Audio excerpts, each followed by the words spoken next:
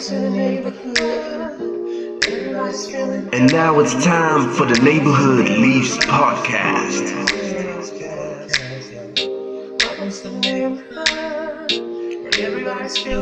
Hello everyone, I'm Phil. And I'm Dan. And we're coming back for another episode of the Neighborhood Leafs podcast. Post Game 3 this time, I'm noticing a trend. We record a good show where we're all happy. And then a show where we're all sad. And then this time, we're happy again, Dan. Why are we happy? Big win. Big win. Big win. So, really, compared to last year at this point, I guess we were down 2-1. Really, we've had Game 1, which is a nice victory. They had a great effort. Game 2 was just disappointing on so many levels. And I think Game 3 was probably the best game they played so far. I think it was even better than Game 1. What do you think, Dan? No, I totally agree. Game 1, it felt like a lot of things went right, but in Game 3, it's like they worked to make things right. Yeah, they earned what came to definitely. them. Especially after that Game 2, they realized it was a different series than they thought it was going to be. Yeah, and going into Game 3, we had highlighted a few different things that were going to be important. One of them was that Matthews really needed to step it up. The other one is that no matter what the whistles were going to be like, the Leafs were going to need to take advantage of the power play opportunities that they got. 3, Anderson had to continue to be consistent. And I think 4, we talked about them just using their team speed and how the lack of Kadri, how they would fill that void in the lineup. And I think all 4 of those things came into play in the game, and they all contributed to them winning. Before we really dissect the game, Dan, why don't we just quickly talk about the Kadri suspension? Yeah. And then we could just move past it and then not talk about Kadri again until next round, if we're so lucky to get there. The talk was going to be anywhere from 3 games to 10 games, really. Right. They ended up deciding that they were going to suspend him for the rest of the series. Thoughts, Dan? This to me is a cool new precedent that they've set for the playoffs. I know we were just talking briefly off the air, but I was wondering throughout the day, like, if at some point they would do something like that. Wouldn't it be cool if they suspended a player for the series? What Kadri did was dumb. It could have been way worse if there had been a serious injury to DeBrusk, but fortunately there wasn't. I do think DeBrusk should have got a fine or something for the knee, but whatever, right? The suspension is the suspension. And it's cool that it could be anywhere from 3 games to 5 games, just based on how the series plays out. It's just a nice new thought from the NHL to be able to handle future suspensions in the playoffs with anybody. Yeah, I think the 3 to 5 game suspending someone for the rest of the series, I think to me it was an acknowledgement by the league that it wasn't just a cut and dry situation. Right. Like, there were extenuating circumstances, right? Yes, Kadri is a repeat offender. Yep. Yes, he did something bad.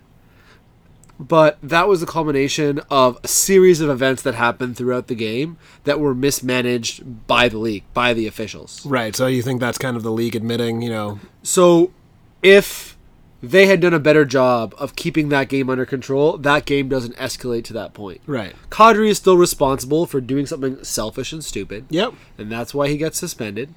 But if they do a better job, even if that DeBrusk Kadri hit is... I thought it was a knee. I've seen people argue if that was a 2-minute tripping minor. Right. Yeah, if that was a penalty, he's probably not as mad. Right? Then that diffuses the situation. Right? If Kadri doesn't get a 2-minute roughing penalty for getting punched in the face. Right. That diffuses the situation. Yeah. The last thing I'll say on Kadri, I still just, if he, instead of cross-checking the guy in the face, he just dropped his mitts and just started giving it to him, right? I think no one would have had any issues. No, even the Boston side would have at least said, okay, well, at least Kadri's not afraid to, drop the mitts and put his money where his mouth is, kind of thing. Because now he looks like a cheap shot artist instead of someone who can handle himself. Right? So let's just move past it, right? If they had lost, we could have talked about this a lot more and blamed Kadri. But it does lead into how the Leafs, played so well in replacing him, right? Yeah, so let's talk about how they replaced Kadri. Specifically, let's talk about who stepped in on his spot on the power play. And then how the combination of Marlowe and Nylander look playing as the third line center. Well, and even think just before that, like the guy who replaced him, Ennis, like he had a great game. He kind of showed, the Leafs' way from the first game is, to avoid all of that stuff, right? And just play between the whistles, be fast and hard to play against, right? Him and Moore were great. Yeah, they were great. And, let's jump right in there. That was how they got their first goal, right? It was Ennis's and Moore's speed, getting in on the puck, forcing the turnover, and then through a combination of hard work and skill, eventually Trevor Moore getting the first goal of the game on... He looks so happy, eh? Oh, it's so great. It must be so great to score like your first playoff goal ever. Yeah. Well, it was only his second career goal ever. Right, yeah. Do you remember what his first goal was, Dan? Wasn't that one of his first games that he played? No, it was in that Montreal game. Oh, yeah. Yeah, that's right. Yeah, his last game of the season, that's right. Exactly. I almost forgot about that one, too. So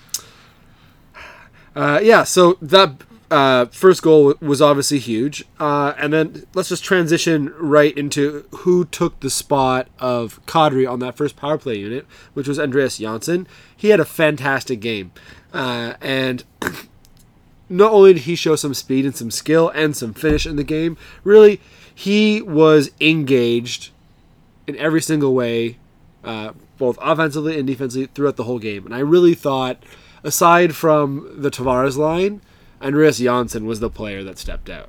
Yeah, like it seemed as if he realized this was an opportunity for him, and he 100% took advantage of it. Even just the way he did things. I think on the goal, like the assist that he got on the Matthews goal, I think Kadri shoots that. Oh, definitely. Like right? for a player who technically still has rookie status, right? He showed an amazing amount of patience there to hold that puck, right? Wait for the defender to commit, and then pass it to Matthews for a one-time goal. That was truly impressive. An amazing play by Matthews. They showed it on the replay and the intermission. He didn't stay down by the post. He slid up high so he could pass it out because I can't remember the defenseman, but he's tall. It's like their second tallest guy, right? So just out of his stick reach. Yeah, and I think as a young player, one thing that you have to be cognizant of is, like, what do the other good players do? And we've seen the Pasternak highlight packages and the Bergeron and the Marchand highlight packages where they're covered and they just do a little, they just drift into the open area, just creating just enough space to get that one-timer off. And that's pretty much what he did there. Right, he put himself in a position where he had the space, he knew where he was shooting, and he hit a spot, and because of that, the Leafs got a 2-1 goal. Yeah, that was huge. I really feel like if the series goes well in our favor, "Making Your Dreams" by Hall & Oates will be everyone in Toronto's favorite song, and that song will haunt Boston players. Yeah, definitely. Yeah, and a lot of these guys live in Canada. So they will hate coming home and hearing that song because they'll be reminded of it by all of their Leaf cheering friends. Yep. I've programmed Alexa to play that song when I say, "Alexa, the Leafs scored." For a second, I wasn't sure if it was going to start in the background. So just jumping back into things. So Matthews scores that big power play goal, right? It was great to see that the Leafs didn't let themselves be satisfied with that one goal. Yeah, the way they have in the past. Exactly. We got our one. Here we go. We're going to coast. They got another power play opportunity right after. And once again, Andreas Janssen showed that he was tenacious, right? That he was willing to go to the dirty area. He made a great defensive play at the line. And then Tavares, no look in between the legs pass right into the slot. A little deke, backhand into the net. Once again, another reason for me to dance around in my living room to Hall & Oates. And then that made it 3-1. Which I have a video of, everybody. Yeah, I know. It was a Snapchat. Like I told my students today, don't put anything on social media that you're not happy discussing with your employer, with your parents, with your children, and whatever it is. Oh, well, I'm proud of my dance moves. They were good. Anyways, unfortunately, the Leafs could not follow up their special teams advantage on the power play with the stop on the PK. They did look pretty good on that PK at the end of the period. Yeah. But you got to tip your cap. Boston kept coming. They get a 3-2 goal. Go into the third period, up a goal. And one thing that I've noticed in both the first game and the third game, you did not see the get it out and then defend mentality that you've seen in the past with from the Leafs. Okay, like they allowed, they allowed, yes, 10 shots in the third period or whatever Right. it is, but it was, they took advantage of their opportunities. They got in on the offensive zone. They cycled the puck. They had some offensive zone time, and because of that, it really helped them pace themselves, helped Freddie get a breather, and just really made that third period not absolute torture. Well, yeah, except for that last minute, eh? That was tough. That was tough. Yeah. But then Anderson, he's been... I think if the Leafs win the Stanley Cup, and they're lucky enough that no matter what happens throughout the rest of the playoffs, like Anderson wins the Conn Smythe because they can't do it without him. They can. And I think, again, it seems so ridiculous to talk about that because we're still in the first round, but just knowing what would have to happen for the Leafs to get there. Right, exactly. He would definitely be... Unless you see some Herculean... Yeah, someone puts the whole team on their back besides right, him, and someone scores 3-4 overtime goals in the next little while, but that's... I think he's just he's living up to why we play him so many games, why the Leafs management is not worried about everything else that everyone else is worried about. Mm-hmm. So before we kind of shift our focus to the next game, Dan, what do you think from a Boston point of view? What did they do not as well? What didn't they do? So what stood out for you? It seemed as if the Leafs were again attacking Char with the chip it around him and skate around him, like they're in the neutral zone, because the refs tend to let a little bit more go on the interference side around the blue line. Chip it out early, get around him. He looked a lot slower. They were using their speed, but then, and maybe it was a result of the Kadri suspension, or we know the refs talk to the teams before the games and stuff too, but the Bruins were nowhere near as physical. Maybe is because the league put the hammer down, right? So were they a little bit hesitant for that little shot or that little extra thing that they've been warned about, or that both teams have been warned about, right? So they played, to me, a little bit more into the Leafs' hands, way more hesitantly. Nothing after the whistle. They kind of let everything go too. Yeah, and I think the Leafs, got to give them credit. They were pretty physical. They took advantage of their opportunities to lay the body. I think when it comes to the Boston Bruins type game, so much of it has to do with being at home and having that crowd behind you, right? Because if you do something dirty at home, you get cheered for it. That's true. Yeah. Right? If you do something dirty on the road, you get booed, you get so much attention drawn to it. And I think the pressure shifts from a referee biting his whistle and letting something go to, just based on pressure, having to blow the whistle. Right. Yeah, so I think you absolutely nailed it. The difference in physicality, I wouldn't say that the Leafs were less... They weren't intimidated. They focused on their speed game. They still finish their checks all the time, They just don't... It just didn't seem like they were as angry as the night before. They were trying to be a little bit more malicious, right? Yeah, and again, I think they were physical, but they stayed within themselves. Yeah. Okay, super. So we mentioned Chara being a little bit slow. So let's talk more about Game 4. What sort of things do you either predict Boston trying in the next game, and what do the Leafs specifically need to do to continue this positive momentum and come up with another well, I think win a big thing will be continuing the Tavares-Bergeron matchup as much as you can, because the Bruins are going to want to get away from that. But Tavares, his line was awesome. They just shut them down all night long. Player of the game, kind of, if he can continue it, Marner. Did you see the way the Leafs were swarming just him at the end of the game for those block shots?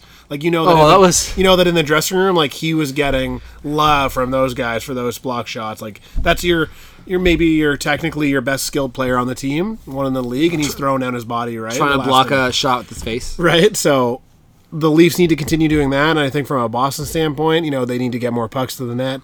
They do need to drive the net a little bit harder than they did, right? And they need to, anytime there's a whistle, they got to try and grab someone and just do something just to get the Matthews, the Tavares off their game. Yeah, and that's not something that you have seen very much. No. I think, and with the exception of Game 2, and even in Game 2, it's not the Leafs have done a good job of clearing out in front of the net.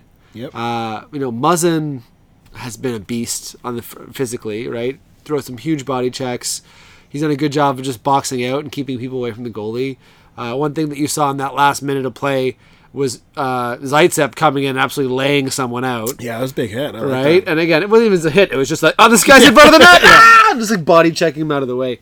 And again, Hainsey and Riley being consistent. Dermott.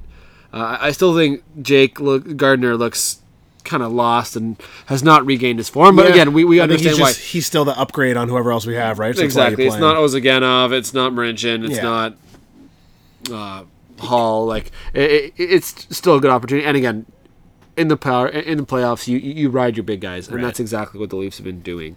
So let's put our looking into our crystal ball here. Game 4. Who do you predict being a significant, important player for the Maple Leafs? For the Maple Leafs, I think it will have to be Anderson's game to steal. Like the next game will be the one he has to steal because I think Pasternak and Marchand are going to be on fire. I think the Bruins know if you go down 3-1 to the Leafs, it's going to be very tough to climb out of that hole. Because you're going to go home. They could win 3-2 at home, no problem, right? But then you got to come back to Toronto where you've now lost 2 in a row. Yeah, well, and again, it's winning 3 games in a row, which in any series is difficult. I do agree with you. I think it sounds crazy to say that Freddie hasn't. He's made huge saves. He's been huge, but he hasn't stolen any games. He's got like a .940 save percentage. Right. But it's true.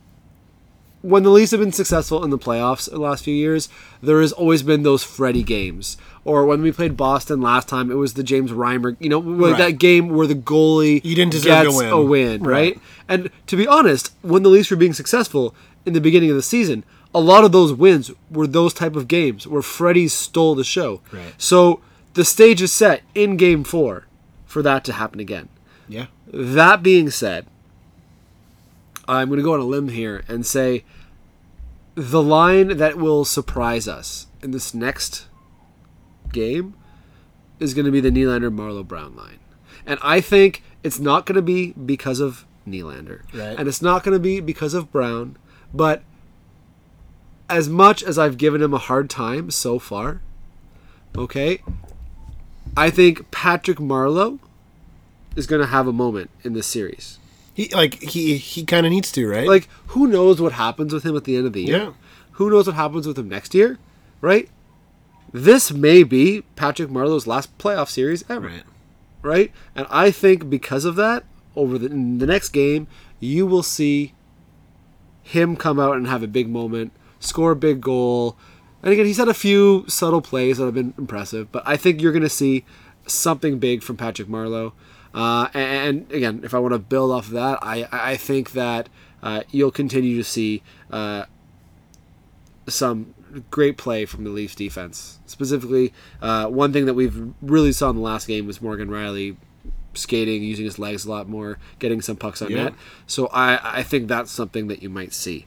On the Boston end, I tried a very interesting social experiment today. I saw the tweet of the Boston beat reporter tweeting out the lines, and I decided to scroll down in the comments. It's amazing. If Boston and Toronto fans just took some time to talk to one another, they would realize how very, very similar that they are. Right? Like, the amount of, you're starting Nordstrom over Bacchus, or split up the Marchand, the Bergeron line, or like just, put the backup goalie in, like all the same shenanigans that we pull, they were pulling too. Right. So one player that I think on Boston has played really well has been Charlie Coyle. He had 2 goals in the last game. He's just been really steady. I think that line has an opportunity to be really big.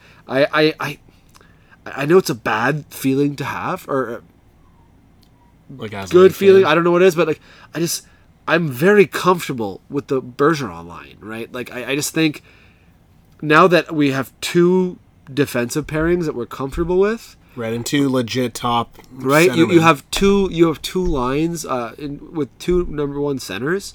Right, and you have Kapanen and Janssen that are playing with speed, right? And even though Nylander's on that third line, you have Marleau and Brown, who maybe cannot produce a lot offensively, but defensively can negate a lot. Yeah. I just think there's a lot there to help them. So I think the keys in the next game, right? Again, take advantage of your power play opportunity if you get them. Anytime you can gain control of the puck in your defensive zone, take a deep breath, skate it out. Get the puck deep. Spend as much offensive zone as you can. Don't chase matchups too much. And again, I'm optimistic that good things can happen. Yeah, agree. Worst case scenario, they lose again. If they lose, hopefully no one gets suspended. And then, we can go back and have our negative show. That's at least then it's still just the best 2 out of 3. Right? And are we going to see an overtime game in this series or what? But you put the overtime where I remember against Washington 2 years ago, that was the big thing.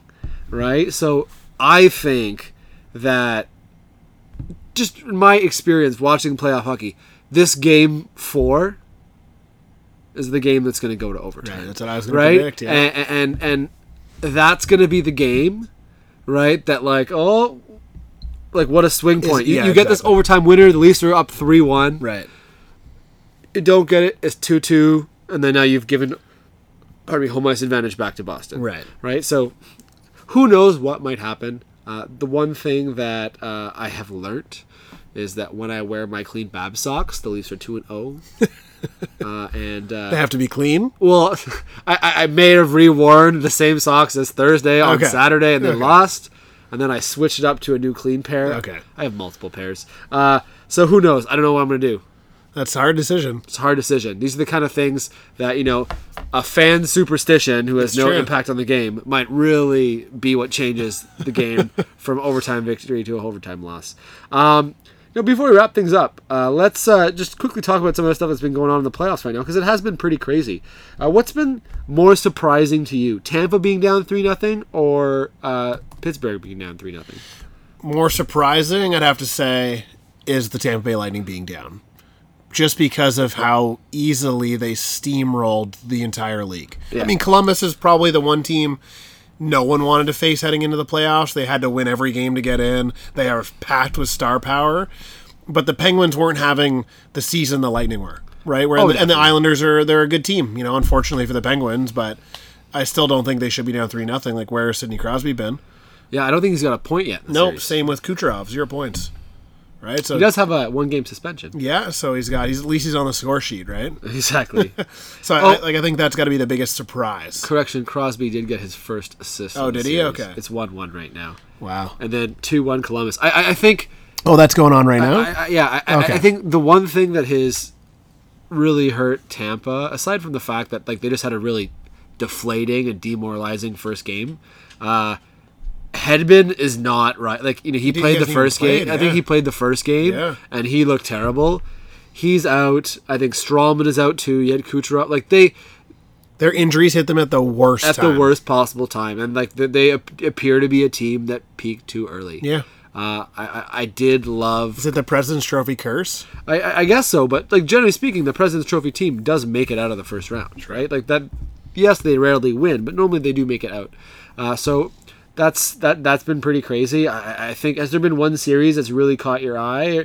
Well, what's crazy? So my wife did the NHL bracket challenge because I made her sign up, and she picked Columbus, and she's also picked Colorado. So Colorado's got to be another one. They're playing great, and they're missing one of their best players too, right? And that kid, Hobey Baker winner, Cal McCarr, whatever, steps in the lineup last night, scores his first goal in his first game in the NHL. So they're another surprising team, because I kind of thought that if a team was going to choke and not make the playoffs, it was going to be them, and Phoenix would sneak in. Yeah, and I think we went over her bracket the other day. She picked Winnipeg. Winnipeg's coming back. Nashville's coming back. Who knows? Fuck, she might make us $100,000. Us? Okay, I'll put that on paper. Put that on paper, Dan. I'll take some. So guys, the one thing we can all agree on... what's your big surprise before you hop on? You know what? I think it has been that Calgary-Colorado series. Going in, I thought, Calgary would be able to take this series, and the thing that would stop them from doing it was Mike Smith not being able to, Mike Smith, not being a good goaltender. Right. He stole them game one. Yep. Right? And really what has hurt Calgary so far is that their big guns haven't showed up. Yeah, if they lose, it won't be because of their goaltending. Exactly. So I think that's been my big surprise. Other than that, I think a lot of the things that I'm really interested in the Vegas and San Jose series. Which has been amazing on and off the ice. I picked Vegas. Yeah, me too. And I still stick to it. But both the chirping with Thornton and Reeves has been hilarious. Yeah.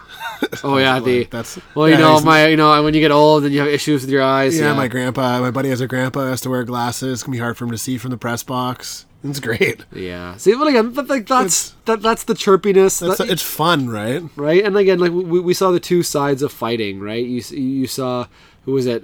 Reeves and Evander Kane fighting. Right, and that's what no one gets hurt, right? And then you saw Sveshnikov and Ovechkin fight in the game, tough. And then someone drops to the ice and has a concussion, is injured. So it's really hard to decide on that. But I do get that no one likes to see people get injured in a fight, right? Like, and there's no way Ovechkin meant to, of course. No, obviously you want to teach him a lesson? Obviously not, and they're two mutual participants. Yeah, but shit happens. What the hey? Anyways, guys, I think that's a nice place to leave it off. If you have any predictions, any analysis, any suggestions for what we can talk about in our next pre/post game show, please send us a tweet at Neighborhood Leafs Friendly Leafs PC, or you can reach out to us on Instagram, Friendly Neighborhood Leafs, the Friendly Neighborhood Leafs. As always, guys, it's so much fun talking about the Leafs with you guys. What a great time it is to be a Leafs fan. The Leafs are up 2-1. Okay, we need 2 more wins to win the series. We need 14 more wins to have a parade. Let's pace ourselves, though, okay? For the Neighborhood Leafs podcast, guys, I'm Phil. And I'm Dan. We'll see you around the neighborhood. Go Leafs, go. Everybody's feeling good. Listening to neighborhood.